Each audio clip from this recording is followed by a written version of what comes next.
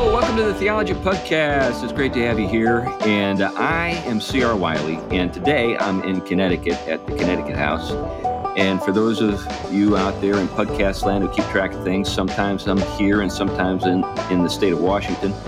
And the reason I'm in the state of Washington most of the time is because I serve a church there, just outside of Portland in Vancouver. That's where we meet. And that is Westminster Presbyterian Church. Great folks. Glad to be there. I've written some books, taught philosophy, and done other things. And my latest book is In the House of Tom Bombadil. But enough about me. Why don't we kick it over to you, Tom? Tom Price. I'm a teacher above all things. I teach at Gordon Conwell Theological Seminary, one of the places. I teach theology, Christian ethics, and philosophy. Great. Glenn? I'm Glenn Sunshine. I'm a professor emeritus of history, which means that I am retired from Central Connecticut State University, specialist in early modern Europe.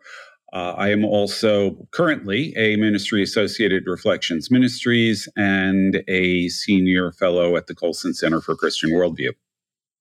Well, thanks for the introductions, guys. And now it's time to introduce the subject of the day, and it's my day. We've had some interviews recently, but we're back to just the three of us. And today I want to talk about Dirty Harry and why Dirty Harry may be, I know this is a stretch, and I know that there are folks out there listening who are going to have a hard time even conceiving that this is even a possibility, may be the best Christian film of 1971, maybe the entire decade.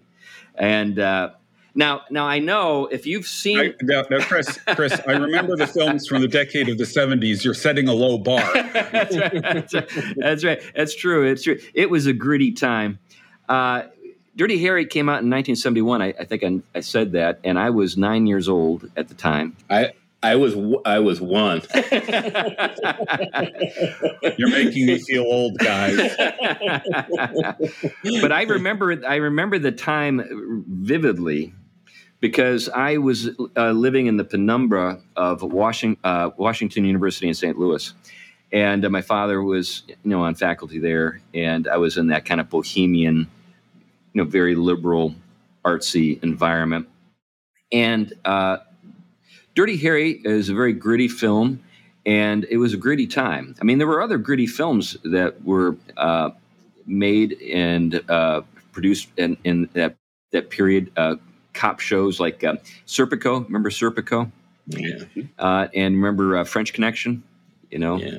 So those were some gritty films too. But Dirty Harry really sticks out sort of as I guess, exemplar of the kind of filmmaking that was going on in the early mid 70s, and was left behind with the advent of Star Wars. Star Wars was sort of the thing that changed everything for the late 70s and into the 80s, in terms of everything became much more upbeat, bright, optimistic in Hollywood. Now things are just weird.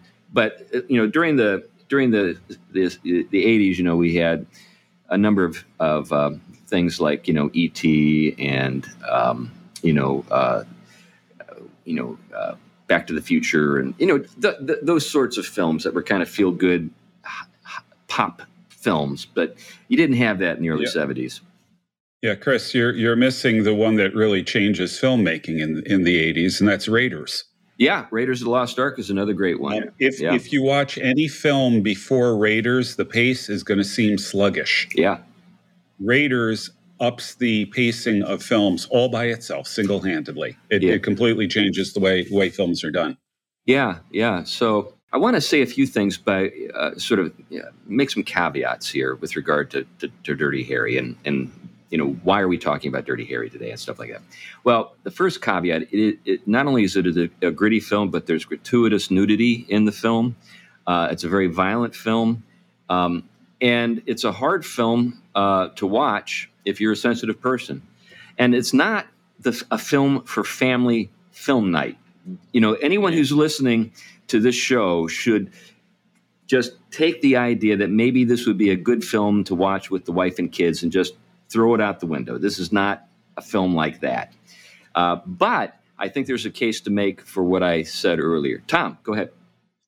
Yeah, just something, I was looking at kind of going back a little bit in some of the story behind what was going on then. And from what I understand is there is a kind of play in that story of some of the real things that were happening, of course, at the time, one of which was that world of the Zodiac killer and the symbolism in the California murders that was very significant. And from what I understand, that was kind of the way in which law enforcement basically had the inability to catch this guy, be outwitted, really plays into the significance of the kind of character that Dirty Harry is. But maybe I'm jumping into the content too quick, so maybe I'll back up on. Well, it's good to note that the sort of the contemporary environment that the film was made in and of course was appeared in. I think when you think about the '60s, as a kid, it seemed like every day somebody was getting shot. I mean, famous people. I'm not just talking about gang violence, but I remember, during that period, obviously MLK, Robert Kennedy. Even the governor of Georgia destroying. George, was it? Wallace was shot. Yeah, George Wallace.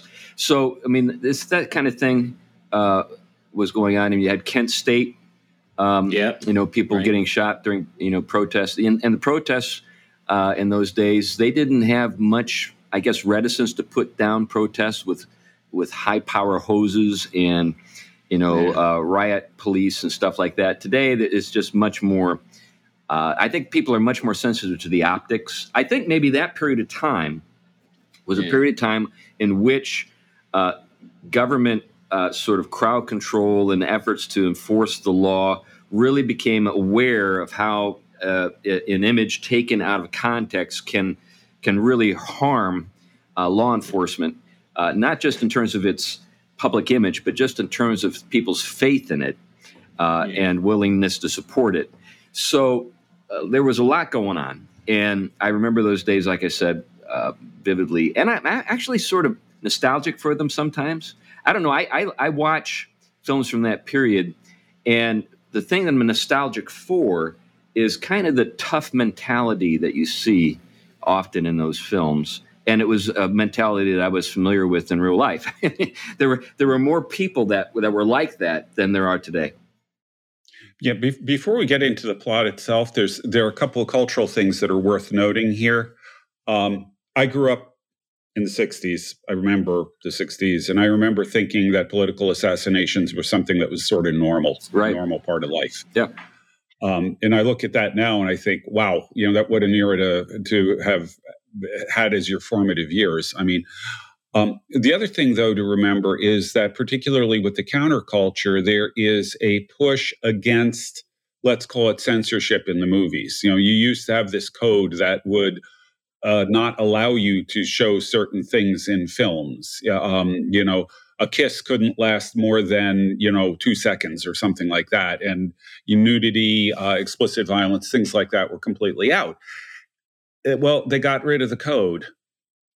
And that's one of the reasons why the films in the 70s are really, even by modern standards, they're pushing the envelope in terms of gratuitous nudity, violence, and things like that.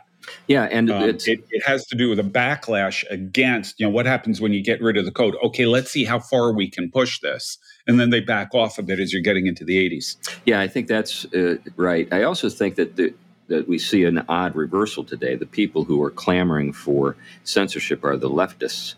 And in those days, the people who were in support of decency in public were the conservatives. And now with certain libertarian streaks in conservatism, it's like we need to bring Dirty Harry back. there's that kind of tone that I pick up sometimes in certain sectors of the conservative world. So I want to make certain that people don't think that we're trying to pretty up Dirty Harry at all. We're not trying to say that this is family entertainment. We're not trying to say that this is something that is altogether positive. I mean, there are things about the film that I don't think were necessary in terms of to tell the story. And there were, like any film, there are a lot of people involved. But I do think that it's a work of Christian imagination. And I want to make a case for that. And it's not the only one. I think that there are things that we can see in Dirty Harry that we see in other films that people don't normally associate with the Christian faith, like Gran Torino, another Clint Eastwood film, I think is a work of Christian imagination. I think Oh Brother, Where Art Thou? That's fun. It's kind of lighthearted, but there's stuff going on. There are tropes, there are types, there are lots of things happening in the plot, and with sort of symbolic events and so forth.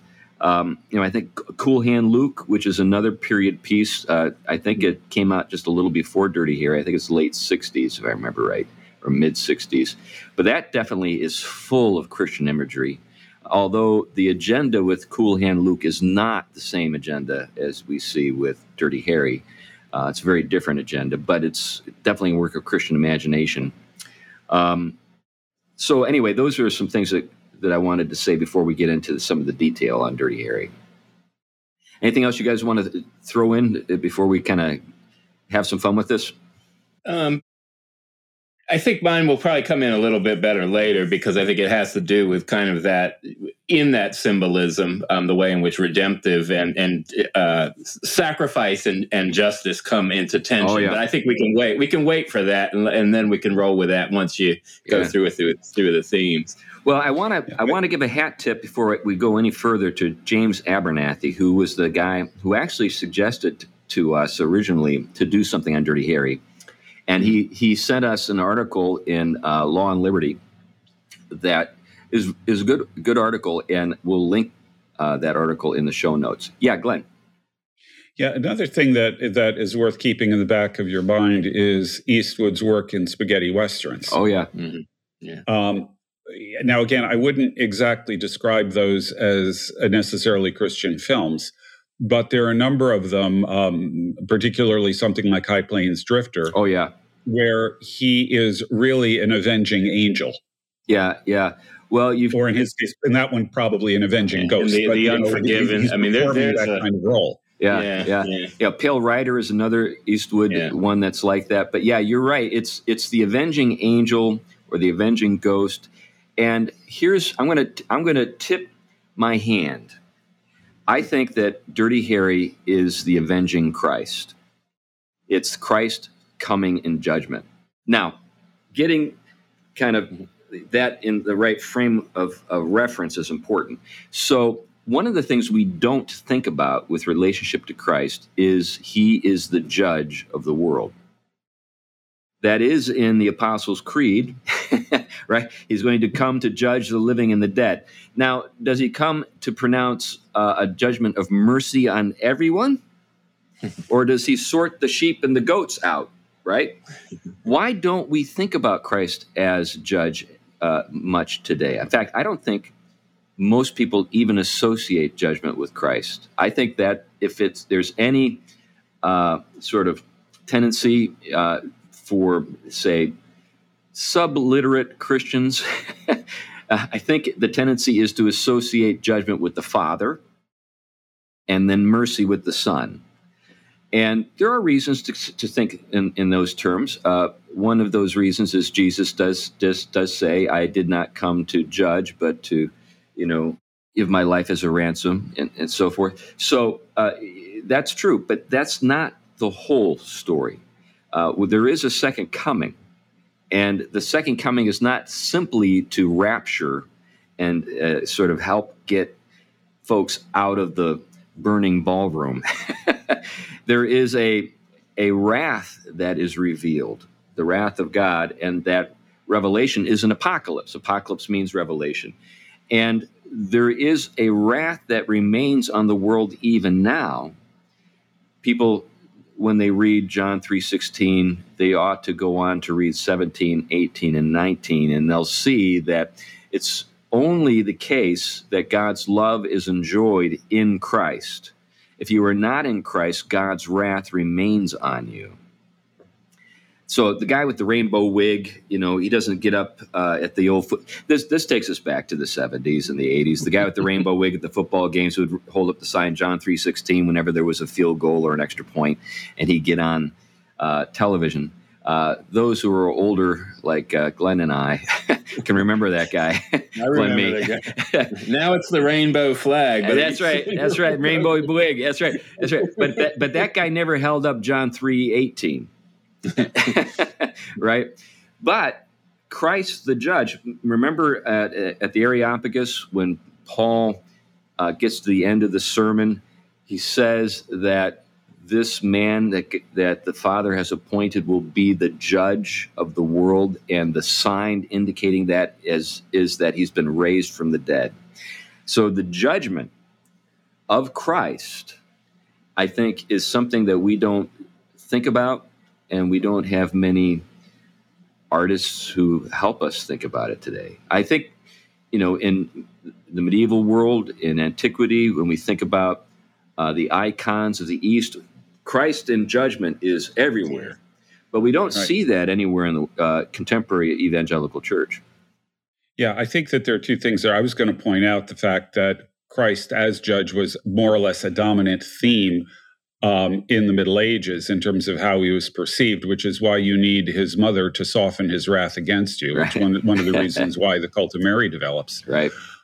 But along with that, and by the way, for those Catholics out there, I'm not using the word cult in a pejorative sense. I'm using it in its anthropological sense, a body of practices related to worship. Right. So, the other thing, though, is that we're seeing in evangelicalism a backlash against the old fundamentalist preaching of hellfire and brimstone and such. Mm-hmm. I grew up, when I came to faith, I grew up hearing people talking about hellfire and damnation sermons and how we need to get away from those. And I'd never heard one. Yeah. Yeah, I literally never heard one, but people were so paranoid in the evangelical world about that style of preaching that they would talk about them as if they were commonplace, and they weren't. And what that does is it shifts us away from the fact of judgment and more toward a focus on mercy, which of course is proper. Sure. Yeah. But there has to be a balance there. Yeah. Well, I think too that wrath is unequivocally masculine. So you're not too afraid of your mom after a certain point in your development. I can remember when I realized that mom couldn't hurt me anymore. And my dad still could. That went on for a long time. Now, I heard in German families, the German mom is always to be feared. But well, think about it though. Seriously though, Tom, when is a woman no longer able to control her son? Usually in his mid-teen years, and this is one of the reasons why fatherless homes are so, particularly in challenging environments like the inner city and so forth, so dangerous and so chaotic. Often single women who are doing the best they can, they've got maybe one or two, three, who knows how many boys who have gotten to a certain age where they're like, no, I want to go out. I'm going out. And I'm going to do what I want. And you're not going to stop me. And I've seen it again and again and again. Now, getting back to my larger point, so let's think about Dirty Harry. So Dirty Harry is played by Clint Eastwood, an unequivocally masculine man. There's no way to think of him any other way.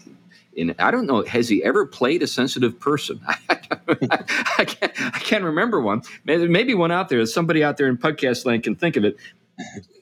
Maybe play Misty for me or something. Possibly play Misty for me. Right. That's where I was going. Yeah, or maybe Paint Your Wagon, where he plays And he sings. Yeah, he sings. That's right.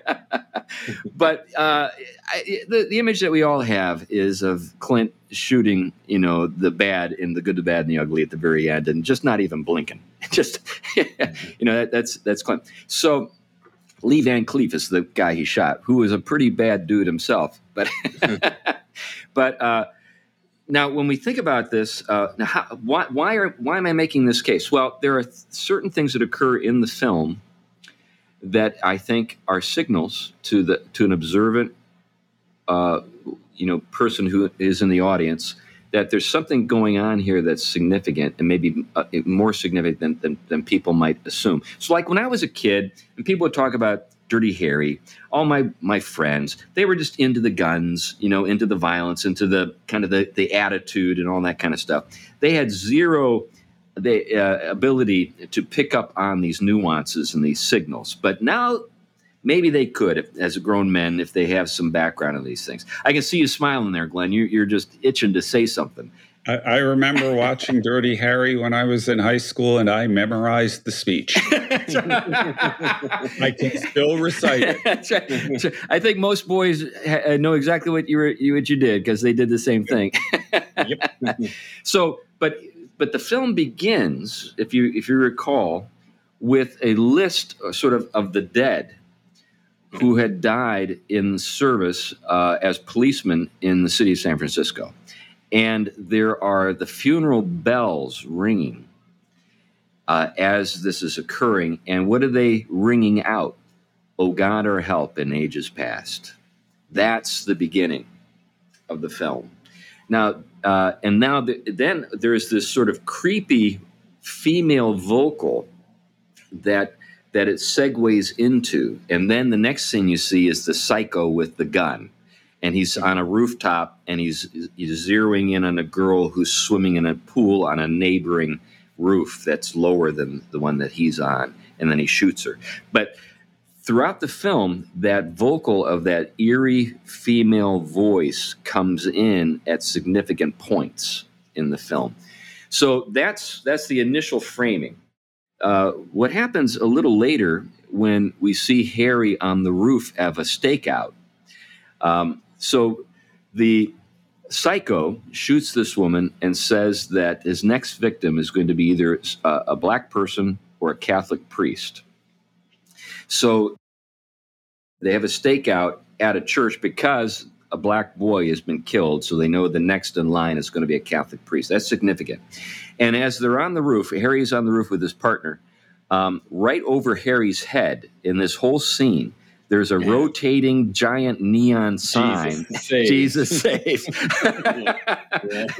There's a direct connection to Harry, because as you see that it's turning right over his head, it's pretty clear that he's supposed to save somebody right now. And what was his name? What was the name of the killer? He went by Scorpio. Scorpio. But did you see him? He almost became ecstatic and excited when he shot that sign. And he knocked some of the letters off of it. Yeah, that's right. So just to play it out, so they're on the stakeout by a Catholic church, and in the dialogue between Harry and his partner, it is revealed that Harry had volunteered to disguise himself as a Catholic priest so that he could be the one that Scorpio is targeting. And then the priest refused to go through with that and wanted to be the guy himself. But this whole idea of substitution is introduced at this point. So there's this idea that Harry is willing to be the substitute for the Catholic priest. Jesus saves rotating over his head. Then Scorpio, which, by the way, Scorpio of the zodiac, the signs of the zodiac, is the most passionate and dangerous of all the signs. I know a little bit about it because I'm a Scorpio.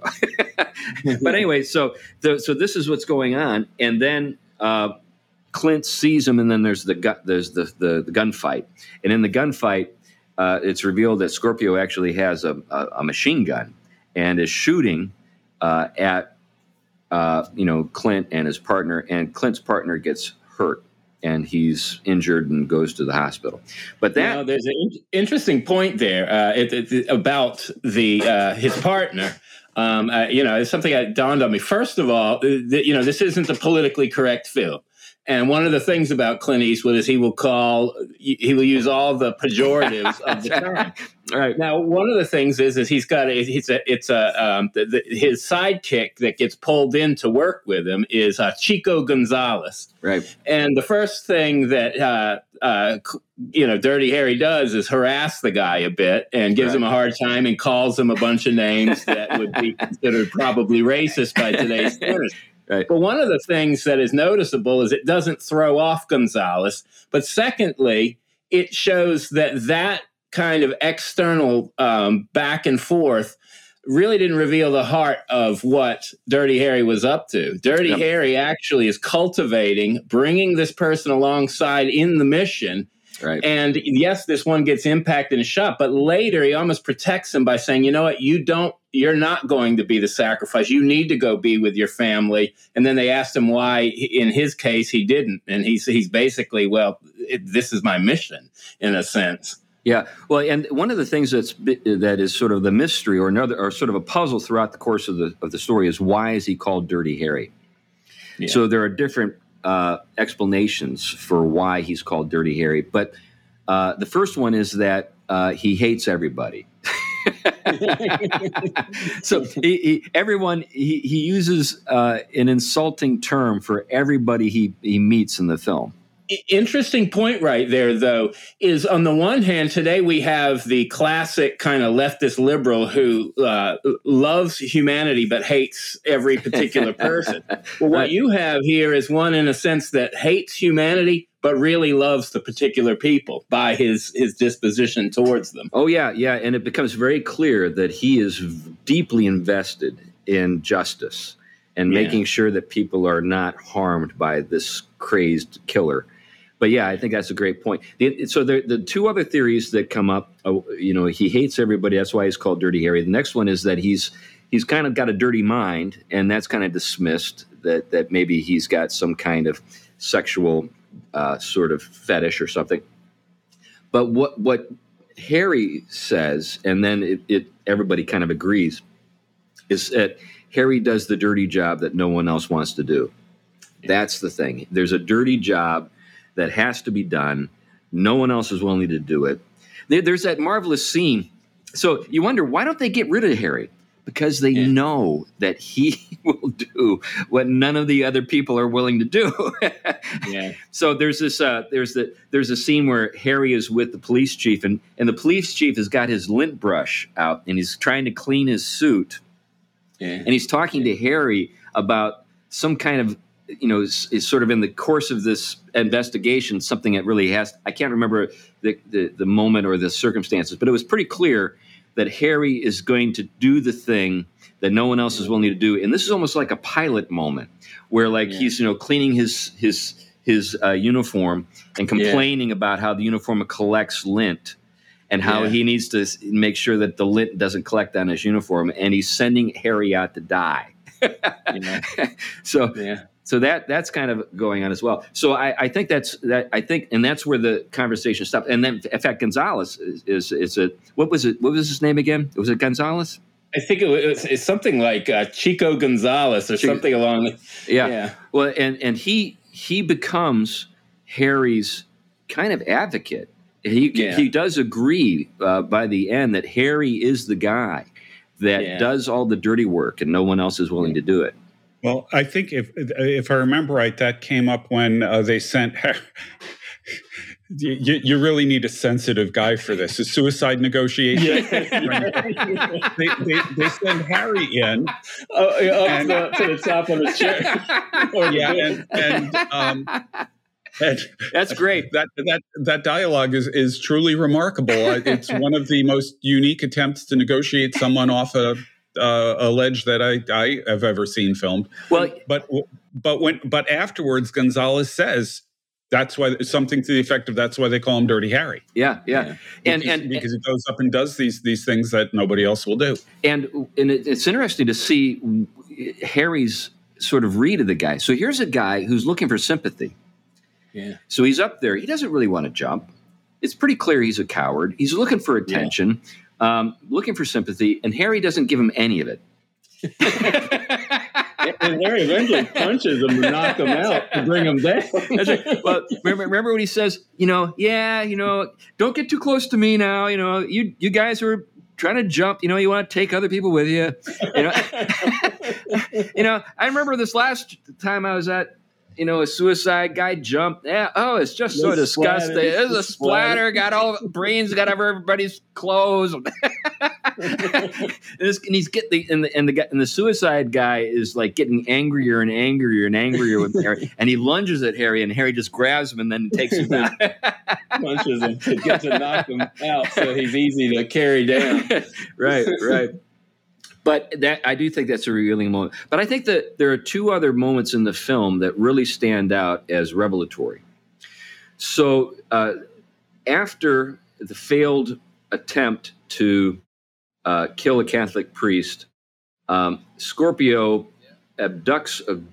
He takes a girl, and he puts her into a cistern. She's underground. Her oxygen supply is limited. She's like 14 years old, pretty little girl. And he sends a note to the mayor, who is a real slime ball. I mean, everybody in sort of the bureaucracy of the San Francisco government is a total slime ball in the film. And Harry has zero respect for any of them. But so he sends a ransom note and says that he needs $200,000. In today's money, maybe that'd be like $2 million, but $200,000, and it has to be delivered to a location that he indicates. Now, initially, Harry is the guy who's sent as the courier. He volunteers for the job. It's kind of like obvious that no one else would do it, and Harry does it. He's in touch with his partner by a kind of a microphone. So we follow Harry, and he goes to the first location he's told to go to with the money, and it's a telephone booth, and the phone is ringing, and he picks up the phone, and it's Scorpio. And Scorpio then takes him on this sort of wild goose chase around San Francisco. And then finally, and this is interesting, he sends him to Mount Davidson Park. Davidson was and it's an actual park. And in the middle of that real park, there's an enormous concrete cross. And Scorpio tells Harry to meet him at the foot of the cross. And then what happens is so obvious. He's got the ransom money. Right? Yeah. And then, the only reason he's there is to save the girl from death. Yeah. And at that moment, Scorpio just starts beating Harry to a pulp.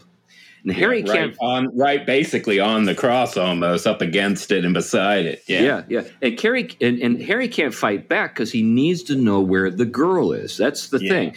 He's like, tell me where the girl is, and he's just letting this guy beat him because he needs to get that information. Of course. Scorpio says he's just going to kill her anyway, and he's not going to tell Harry where she is. And at that moment, Harry reveals that he has a switchblade in his sock, and then takes that switchblade and stabs Scorpio in the leg, which, of course, sends blood flowing, and it makes it easy for them to find Scorpio later. But that was a huge moment. Yeah. You have any thoughts on that? Well, I mean, it definitely, it connects to the willingness to undergo suffering for finding the life of this girl. They don't save her in this case. And this is where you start to see. And some of that also went along with the incompetence that was demonstrated by the overly politicized legal system. Everyone wanting to basically clean their hands of it. And in a sense, Harry's trusted with it because he'll do the dirty work. But in a sense, he also has he has a sense of higher justice, I think, at this point. And I think that's a significant, that shows that he's willing to suffer, unlike the others in the legal system for someone. He cares about them, but on the flip side, that he is committed to that higher sense of justice, that if needs be, he has to, as you'll see, a little bit later in it, where he just, he doesn't get a warrant and he goes chasing this guy where he lives and almost, putting him through a little bit of torture to get the information about the girl. But that ends up hurting the legal case, right, which he has to go rectify. Yeah, I do think that the Dirty Harry is intended to be, in part, a indictment of our legal system. Right. Another thing from the period that I remember, there had been a kidnapping where a girl was kidnapped and buried alive in a coffin with a fan or something like that would let air in, but with a limited battery life. And there was a light in there, and it said, look, don't use the light unless you absolutely have to, because you want the battery to last longer. And it actually happened.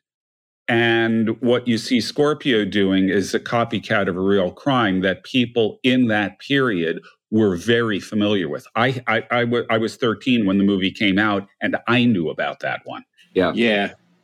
That was similar with the Zodiac Killer as well. The taunting of the police, and that I'm going to up this next game if you can't you can't work this out. He kind of knew that there was a political environment within the legal system that almost handicapped them from actually being able to solve these crimes. So yeah, you're talking real live situations that this character is enacting this story in. Right.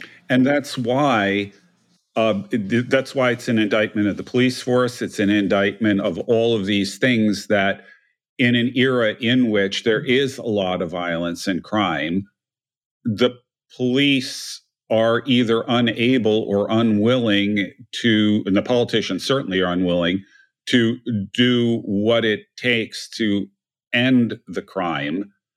And that's why Dirty Harry comes off as something of a hero, even though he's kind of like doing a lot of things that would get him arrested.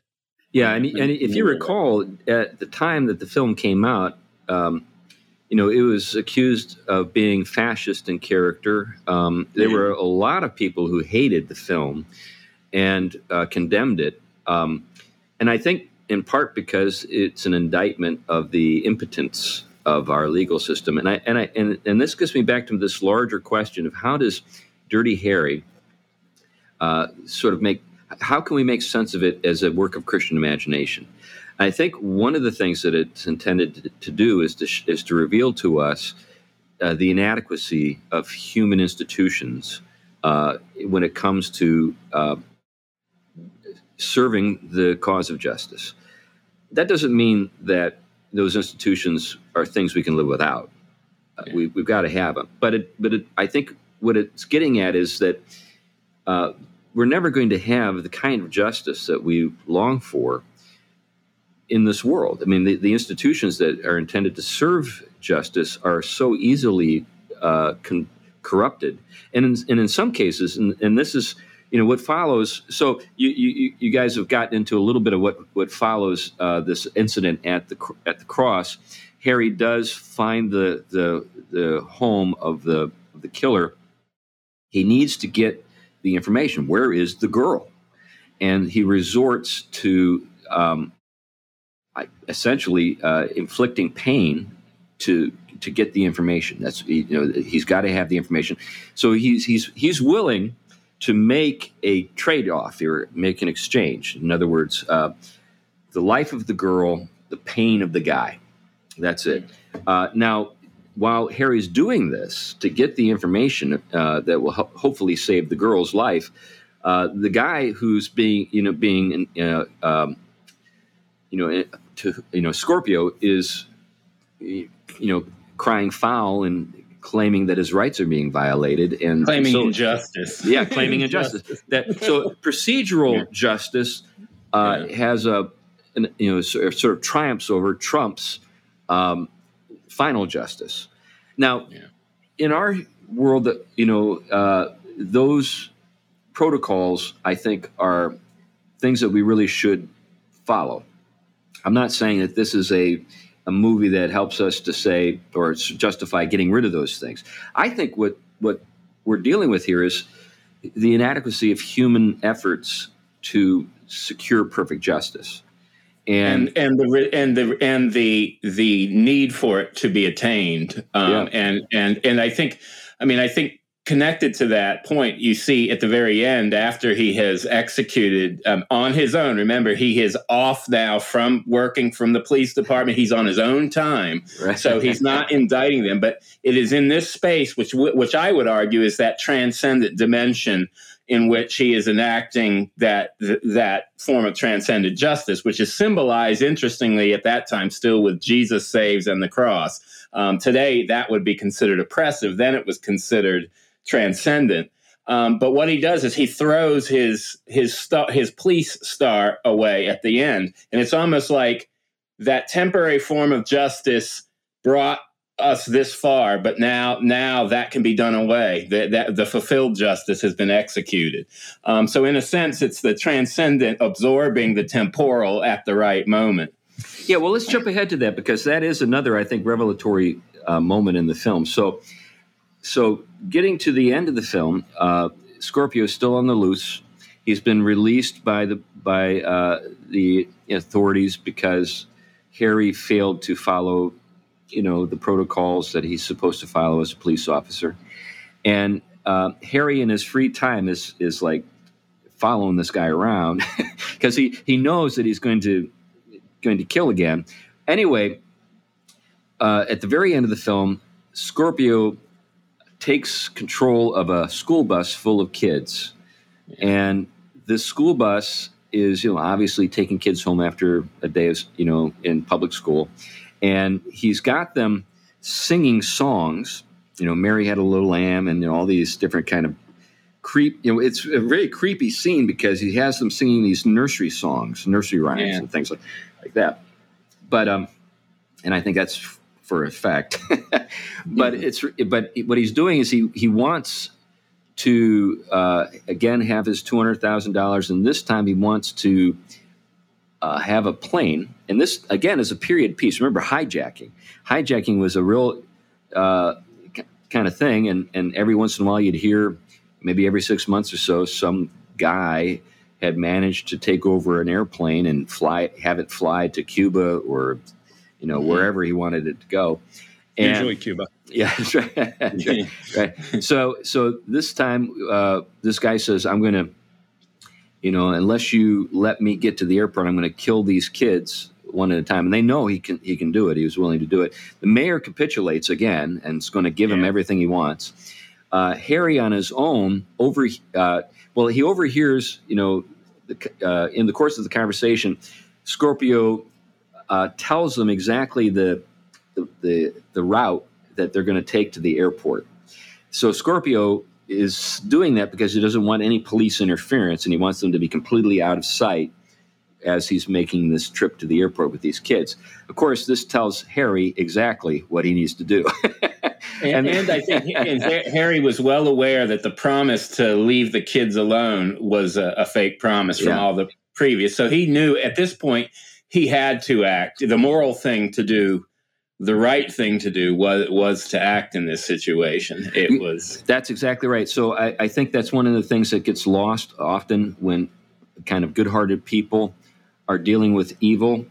Good-hearted people are not, I think, prepared to deal with wickedness and lies because they can't imagine anyone behaving in those ways. They more or less project themselves into the heart and into the life of a wicked person, and they believe that, well, I would change my way if somebody shared or showed some concern for me.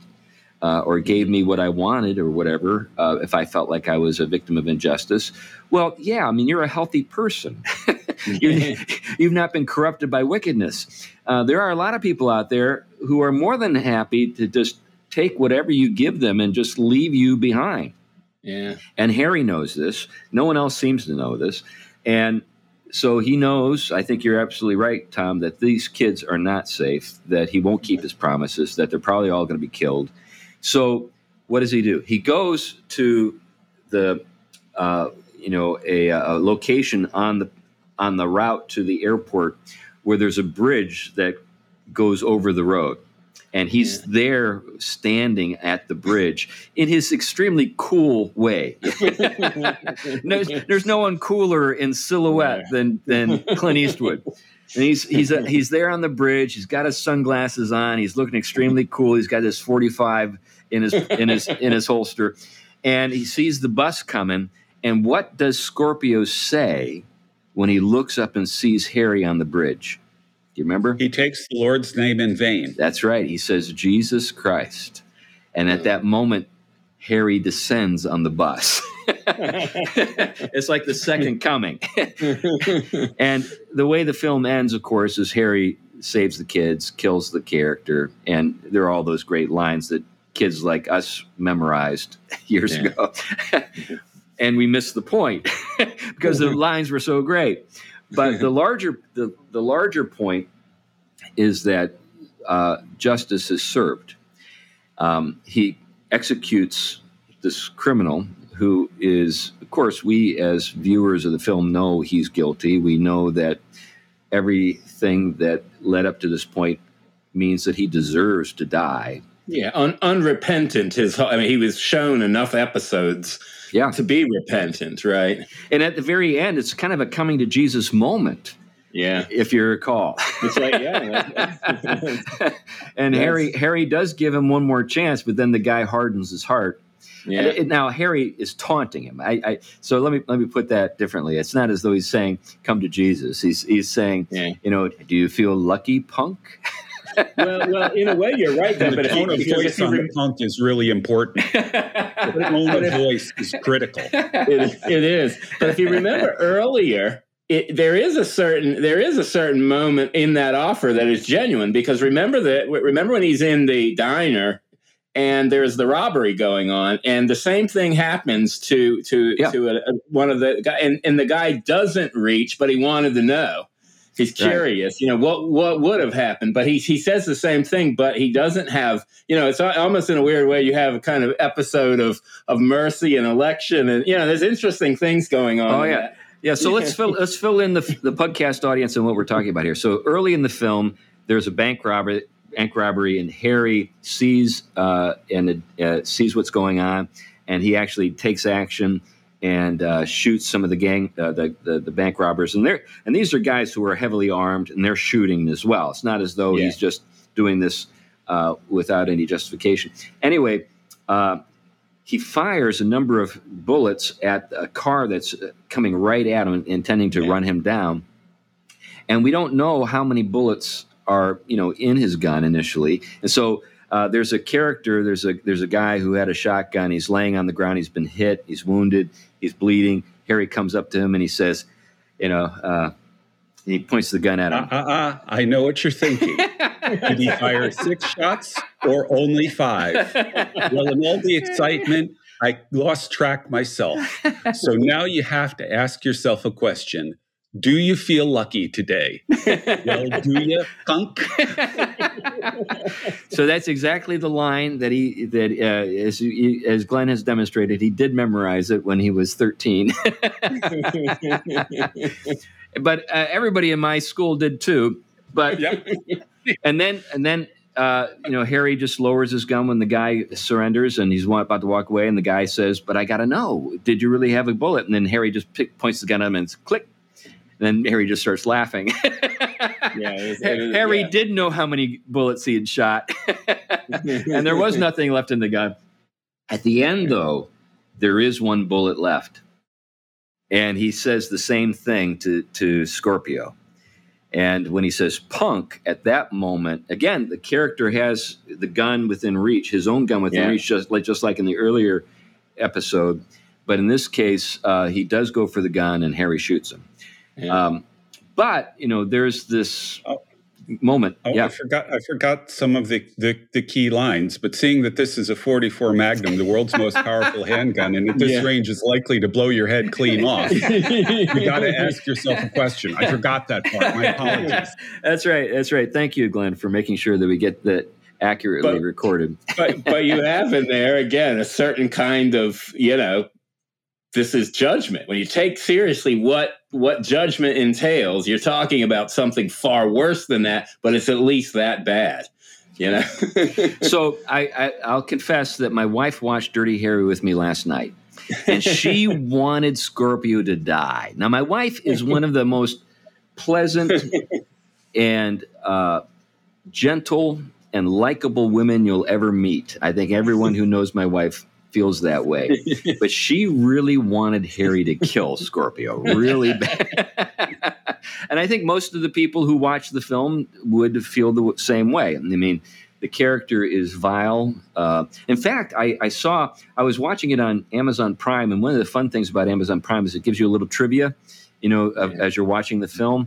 And apparently the guy who plays Scorpio, I don't remember the actor's name, he had death threats after the film came out.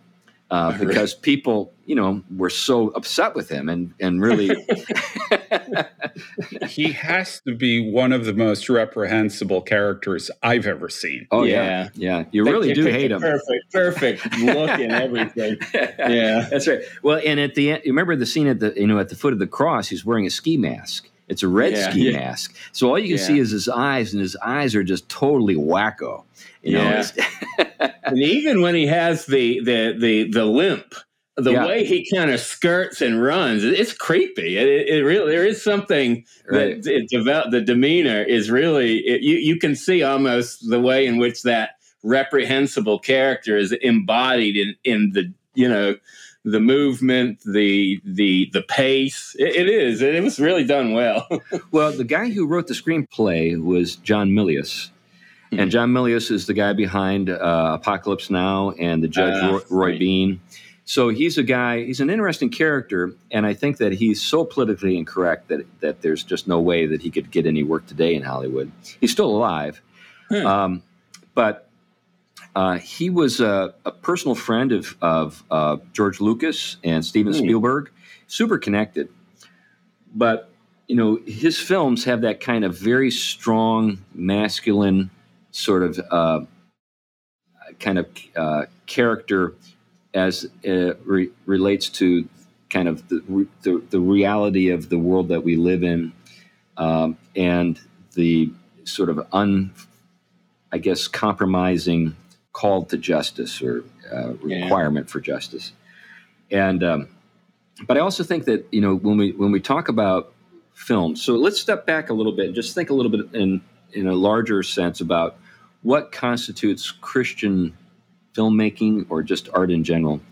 I think about the fact that so much of our thinking concerning the Christian faith and culture today really, I think, is sort of occurring in the shadow of the 19th century, kind of this Victorian sentimentalist way of thinking about the world and about the faith. The further back you go, the more realistic and dark the faith can become. Like Bosch, in the Middle Ages with those paintings. I mean, Bruegel, Bosch. You look at that stuff. There is nothing soft or sentimental about. In fact, they are so dark they make Dirty Harry seem bright. Yeah. Like the Garden of Earthly, Garden of Earthly Delights, and the trip, the judgment scene is the triumph of death. Yeah. Oh, yeah. Yeah. I mean, basically, what you see corpses, you see half sort of consumed bodies, you see just all kinds of things going on. Torments, perversion, and the faces are hideous. I mean, they really are able to grapple with. I mean, they're able to depict a hideousness that becomes embodied almost. Right. So now, can we imagine anything like that being, say, produced by popular Christian artists in the spirit of Thomas Kincaid? Chris, you got to take it a step further. Can we imagine putting those up in our churches? Yeah, right. And they did. Yeah, they did. And they did so because they were, I think, more closely acquainted with death, with the kind of the gritty character of the world, the need to deal with reality as it's found in the world. So I do think... And along with that, Chris, they were also, I think, much closer in an upfront and personal way with cruelty and evil and things like that. Yeah. I was reading a book that was talking about, actually, it was talking about a 17th century executioner. It was a book on this guy's life. And they talked about highwaymen that would raid houses and not just steal the property, but torture the people to death inside them. Yeah. This was not an unusual kind of thing. They were well aware of the extent of human evil in a way that we deny. Yeah. I think that's the right word, Glenn, deny. We live in denial. I think a lot of our political sort of, impasse is due to essentially a denial of the fall. And, what do you do with that? How do you... I think, in the past, too, they didn't have the financial or sort of social buffers that we do today. So if you can't afford a prison that just keeps people alive, and feed them and provide, various forms of diversion and entertainment, what do? Just release them and let them, alone and to do whatever they want to do? No, you've got to do something about that. That seems to be what's going on now with in California, New York, Connecticut. It's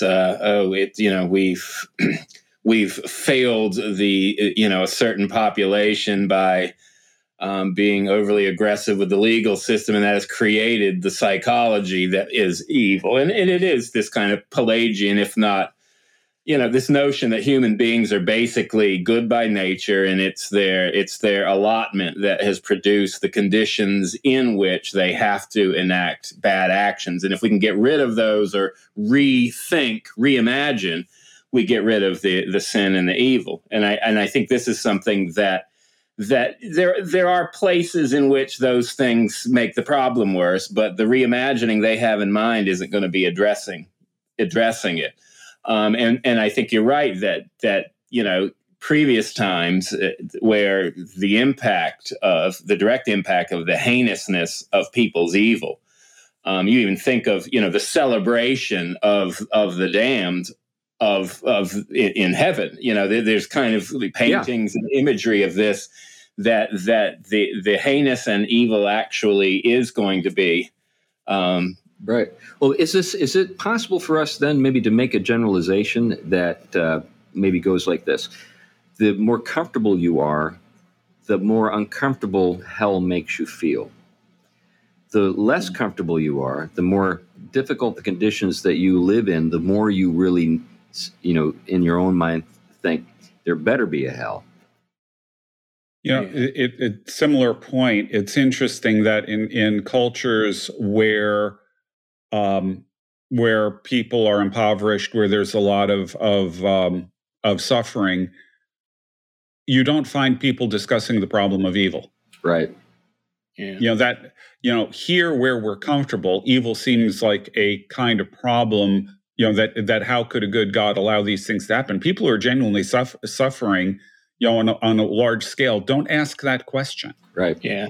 And theologians, especially after World War II in the West, have basically just universalized everything, and that Christ's suffering in the end is for everyone. And so at the end of the day, holiness and the life of being transformed by the Spirit, may make your experience of God more deep. But in the end, even the devil will be redeemed. And such theology doesn't address what we're talking about. Again, it's therapeutic and psychological, and people come up with their arguments for it. I get it.